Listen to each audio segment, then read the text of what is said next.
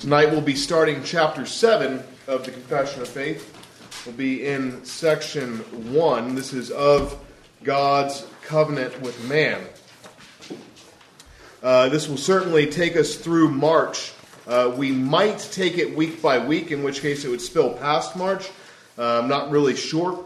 We'll kind of figure it out as we go. Covenant is a very important concept in the Bible because how you understand it will impact how you understand the Bible as a whole.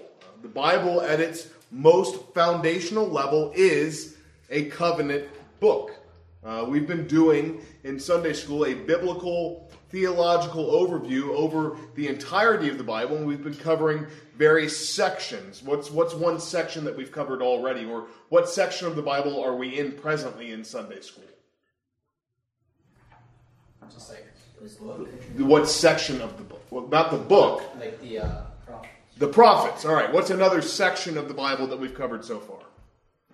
History. The Pentateuch, historical books. There's also wisdom literature. And then in a couple of weeks, we'll get into the Greek Bible, where you have the Gospels. You also have historical books like Acts. You have the epistles. You have all these different smaller sections. But at a really, really, really basic level, the Bible is divided into two parts. And what are they? The Old and New Testament.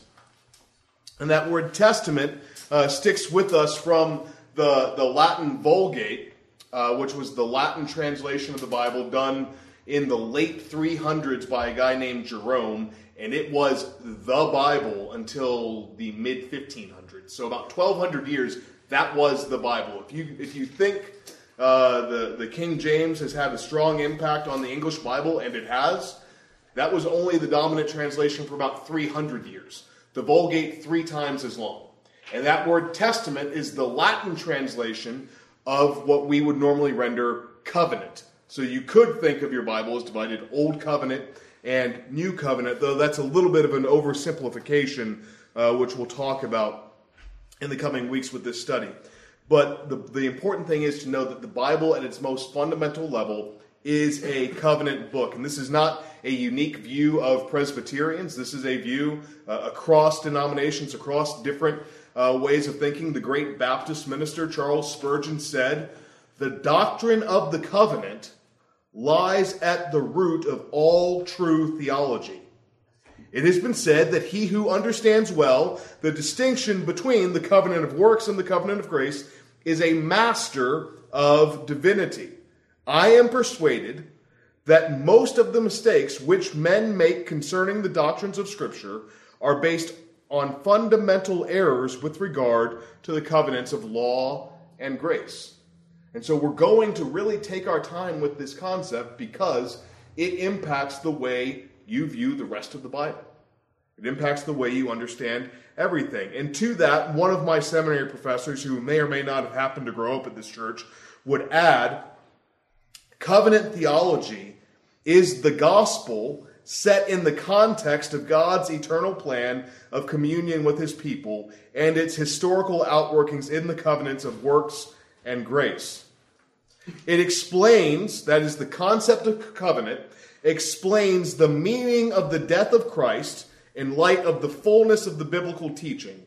It undergirds our understanding of the nature and use of the sacraments and provides the fullest possible explanation of the grounds of our assurance.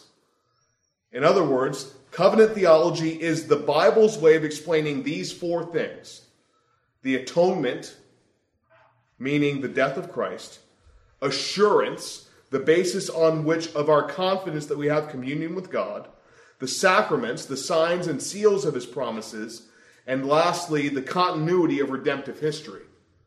Covenant theology is the Bible's way of undergirding all of those things, of holding them up. One other theologian named Michael Horton uses the illustration that if you think of the Bible and all of its doctrines as a building,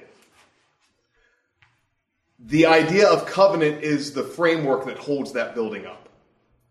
You don't always see it right on the surface, but everything that is said is presupposing that it's there. Does that make sense? That's why we're going to spend a lot of time, and perhaps the rest of I'm tempted to spend the rest of our semester just on this chapter. It's not because I want to beat up people who don't agree with us on the covenant. It's because it is that important. Remember when we started chapter 6 a few weeks ago on the fall of man and of sin and the punishment thereof, I said we're going to now be going through different aspects of salvation. And we began 2 weeks ago with what we called the bad news, the message of condemnation, that man was made for God's glory and chose not to glorify God, but rather fell from that state. And before we can get to the good news of Jesus Christ, which is chapter 8 of the Confession, the Westminster Divines thought, and I think rightly, that we need to understand the concept of covenant. And so I'll go ahead and read for us chapter 7, paragraph 1 of the Westminster Confession of Faith. It reads, "The distance between God and the creature is so great that although reasonable creatures do owe obedience unto him as their creator, yet they could never have any fruition of him as their blessedness and reward, but by some voluntary condescension on God's part, which he hath been pleased to express by the way of covenant." And so there's 4 things that we're going to consider from this paragraph tonight. And really, let's simplify that and we'll say 3 things, okay? Because the middle 2 can be lumped together pretty easily. The first is the basic distinction between the creator and the creature. And this is where we're going to spend most of our time. The creator-creator distinction. And then the duties of the creature to the creator and the creator to his creatures. So the first part is the distinction between the two. The second part is going to be the duties that are owed to one another. And then the final part is going to be the creator's desire. That is what the confession ends on. So that's where we're going to go. So first of all, the creator-creator distinction.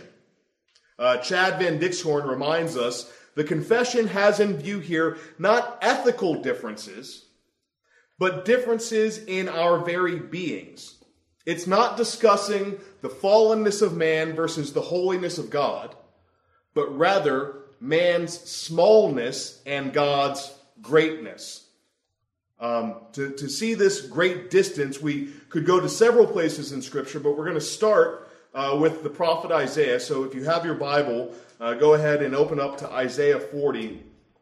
And while you turn there, I'm going to go ahead and just kind of maybe take Dr. Van Dixhoorn's words and put them maybe a slightly different way.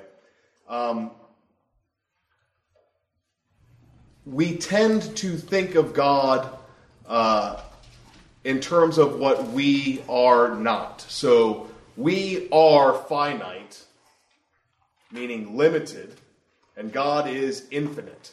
And there's nothing sinful about us being finite. That's just who we are. That's how he made us.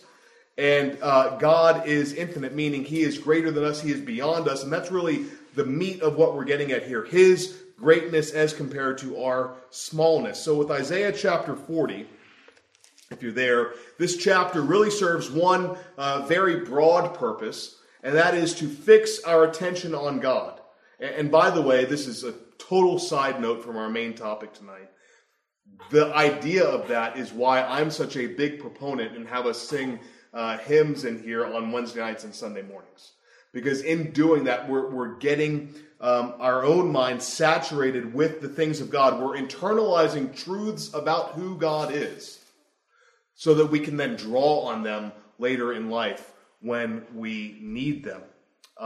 It's often been said and recounted to me that usually the last thing a Christian remembers when they're old and well advanced in years is the hymns that they have been singing since they were a child.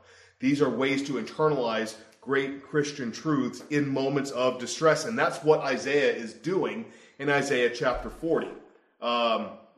You may remember that in chapter 39 of Isaiah, we were told, and we talked about this on Sunday morning, of the coming Babylonian invasion. And that was going to come about 100 years down the line. And in the face of that impending threat,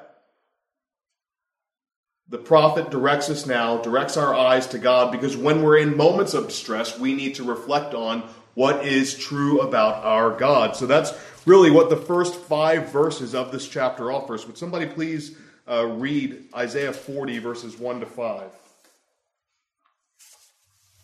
Mr. Johnson. Comfort, comfort my people, says your God. Speak tenderly to Jerusalem and cry to her, that her warfare is ended, that her iniquity is pardoned, that she has received from the Lord's hand double for all her sins. A voice cries, in the wilderness, prepare the way of the Lord. Make straight in the desert a highway for our God. Every valley shall be lifted up, and every mountain and hill be made low. And uneven ground shall become level, and the rough places a plain. And the glory of the Lord shall be revealed, and all flesh shall see it together, for the mouth of the Lord has spoken.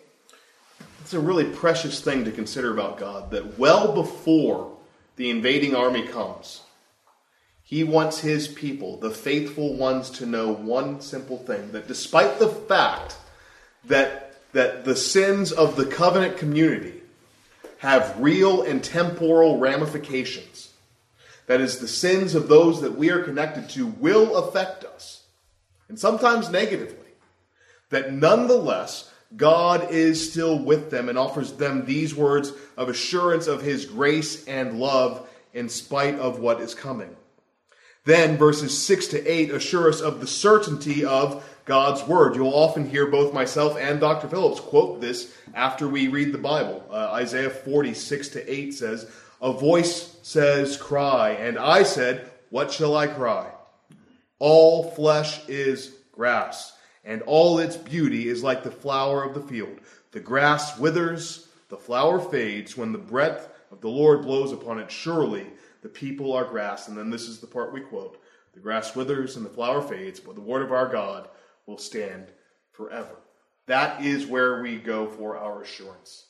To the covenant book, to the book of God's covenant promises. And then verses 9 to 10 extol God's greatness. Would somebody read those for us real quick? Verses 9 to 10 of Isaiah 40. Ms. Behringer? O Zion, that bringest good tidings, get thee up into the high mountain. O Jerusalem, that bringest good tidings, lift up thy voice with strength. Lift it up, be not afraid. Say unto the cities of Judah, behold your God. Behold, the Lord God will come with strong hand, and his arm shall rule for him, and behold, his reward is with him, and his work before him. Go ahead and do 11 as well. He shall feed his flock like a shepherd. He shall gather the lambs with his arm, and carry them in his bosom, and shall gently lead those that are with young. Thank you, Ms. Behringer. And so we see an exaltation of God's greatness and a reveal of his decree to glorify himself in the care of his people. And then verses 12 to 14, would somebody else read those?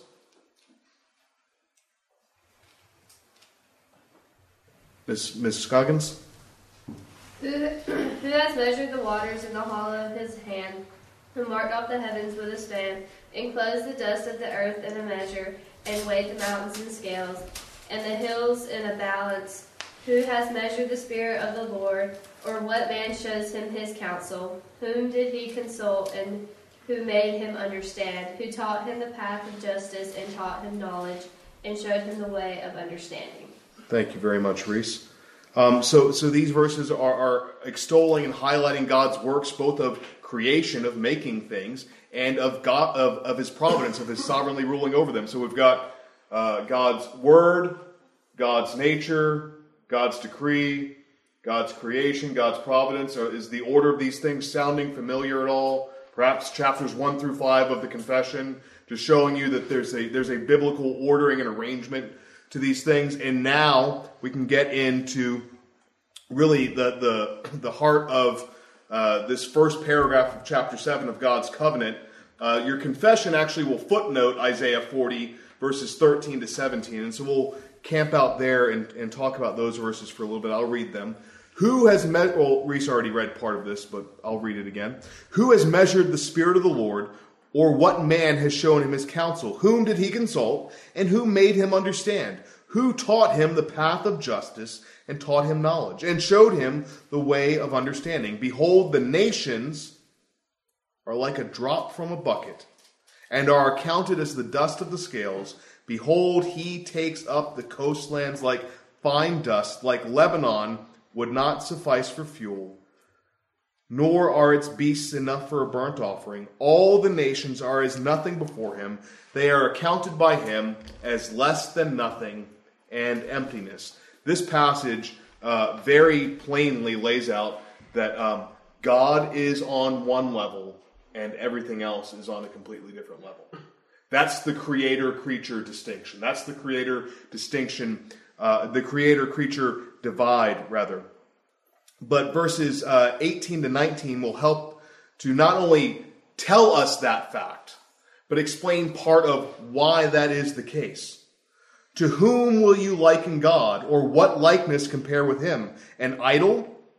A craftsman casts it, and a goldsmith overlays it with gold and casts for it silver chains. And so these verses show us that we have a fundamentally, at the base level, different relationship to God than we do anything else. Because God is fundamentally different than everything else.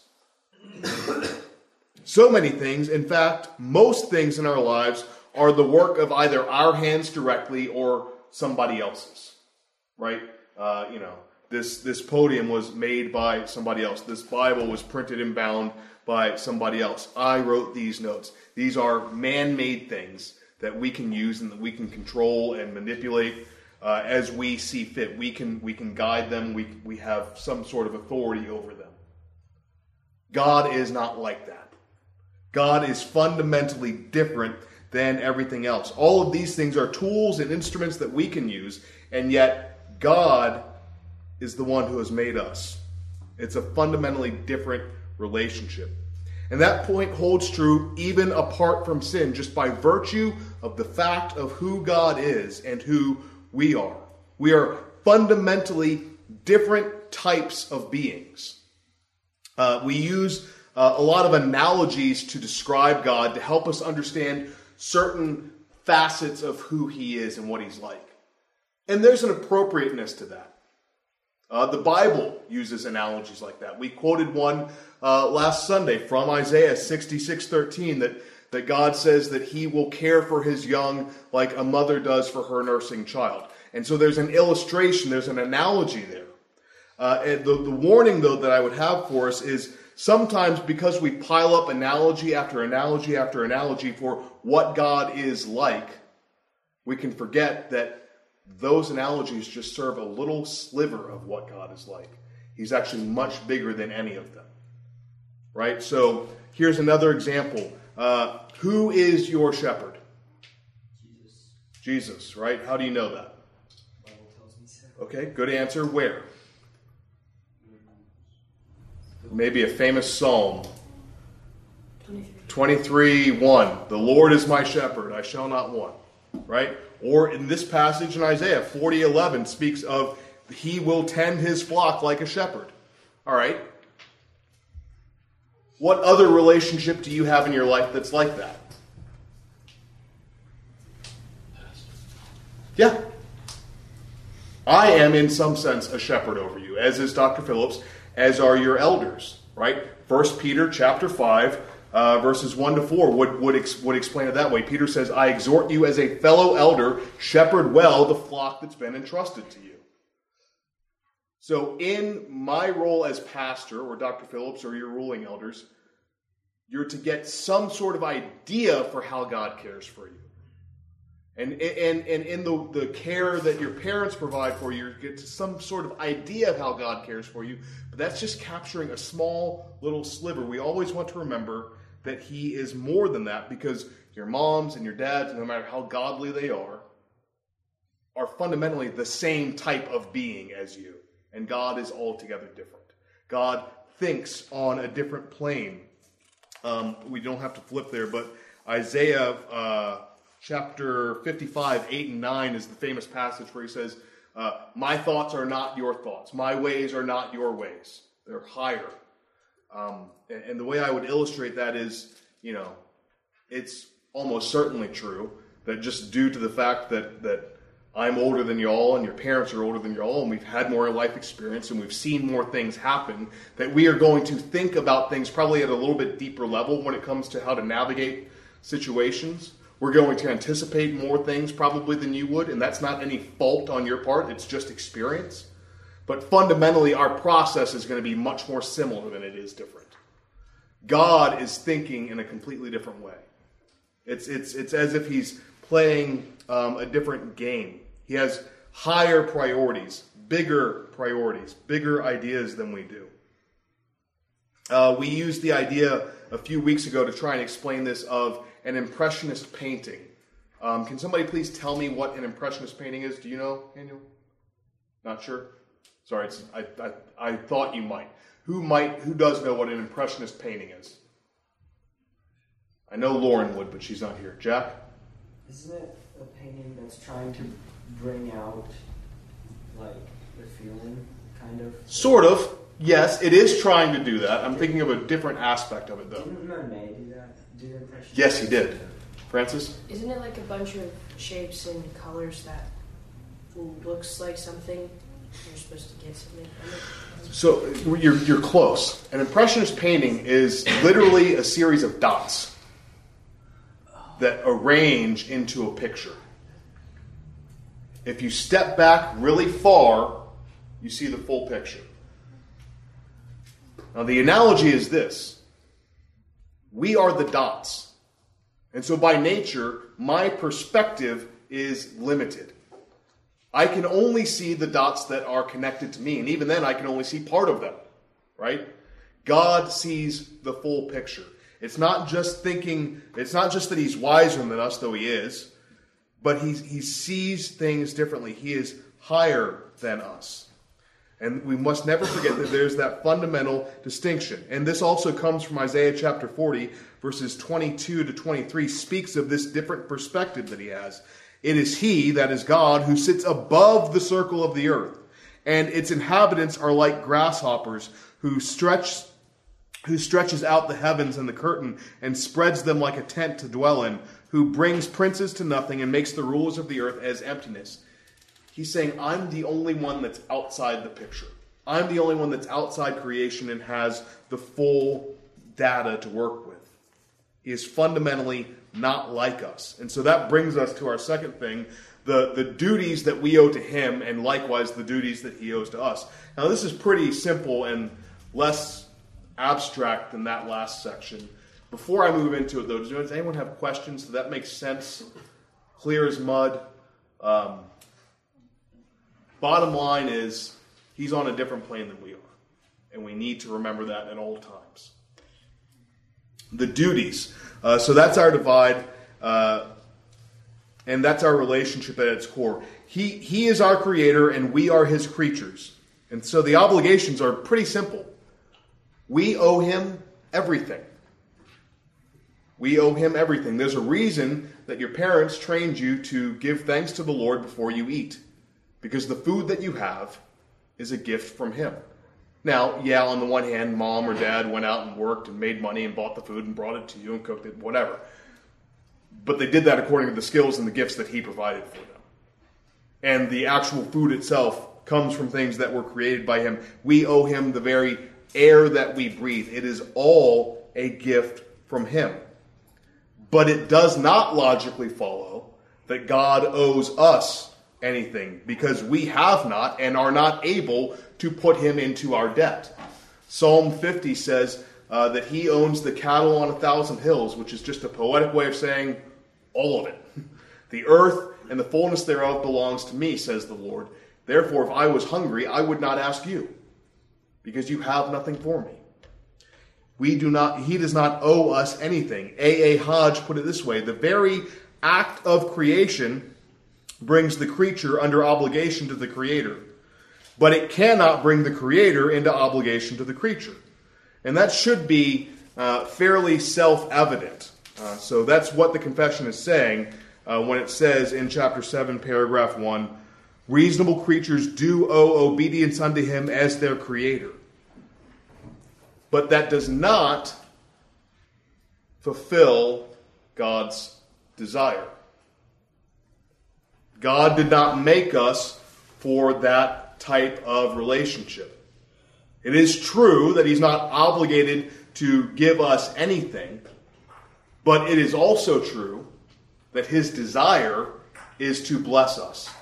His desire is that we would glorify him in our service, but also that we would enjoy communion and relationship with him, right? That's Westminster Shorter Catechism 1.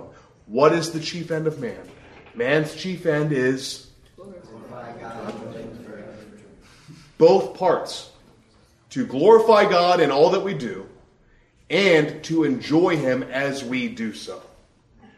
To enjoy him as we carry out our service. A few weeks ago we mentioned that God's purpose for mankind was that we would rule over creation on his behalf, in his image, and for his glory. That's true. But he also made us for relationship with himself. We see this in Acts. We see this all over the Bible, but for the sake of time, we'll just look at one passage. Acts 17, beginning in verse 22. This is the Apostle Paul in the Areopagus. He says, "Men of Athens, I perceive that in every way you are very religious. For I passed along and observed the objects of your worship. I found also an altar with this inscription, to the unknown God. What therefore you worship as unknown, this I proclaim to you. The God who made the world and everything in it, being Lord of heaven and earth, does not live in temples made by man, nor is he served by human hands as though he needed anything, since he himself gives to all mankind life and breath and everything. And he made from one man every nation of mankind to live on all the face of the earth, having determined allotted periods and boundaries of their dwelling places. Why? That they should seek God, and perhaps feel their way toward him and find him, yet he is not actually far from any one of us. For in him we live and we move and we have our being, even as some of your poets have said, for we are his offspring." And the idea is God made us, yes, to work, but also that we might have relationship with him. Another good verse to see this in is in the very beginning of your Bible. Genesis chapter 1, verse 28. God gives the very first command to man. But before he does that, would somebody please read Genesis 1:28? The full verse.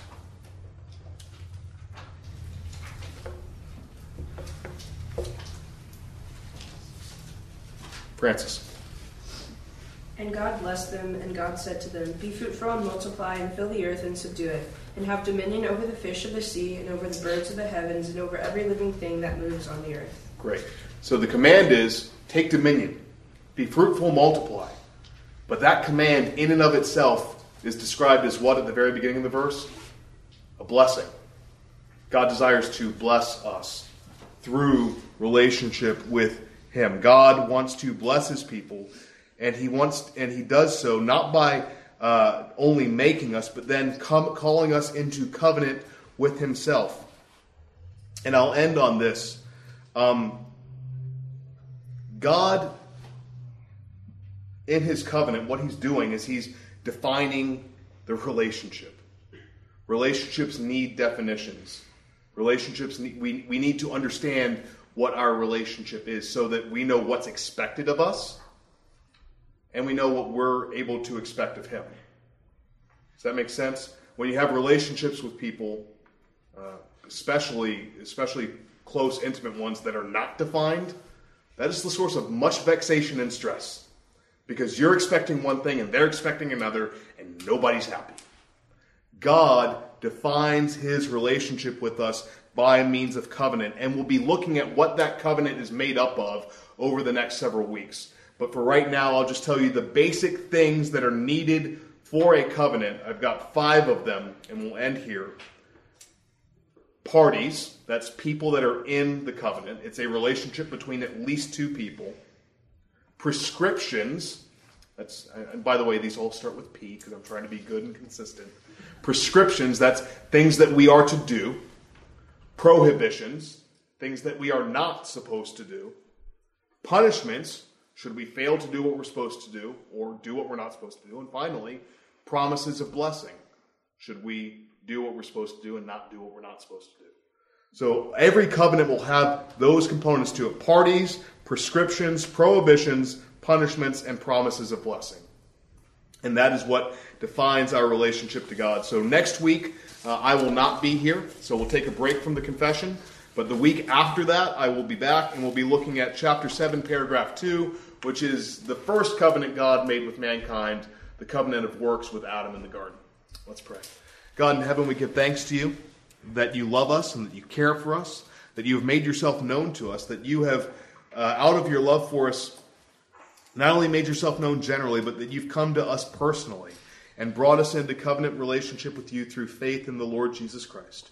And I pray, Father, that as we consider this most important topic of Scripture, indeed how the whole of your Bible is organized, that we would do so not as just a means of gaining intellectual knowledge, but that we would do so as a means to the end, that we might grow in the grace and knowledge of our Lord and Savior Jesus Christ, in whose name we pray. Amen.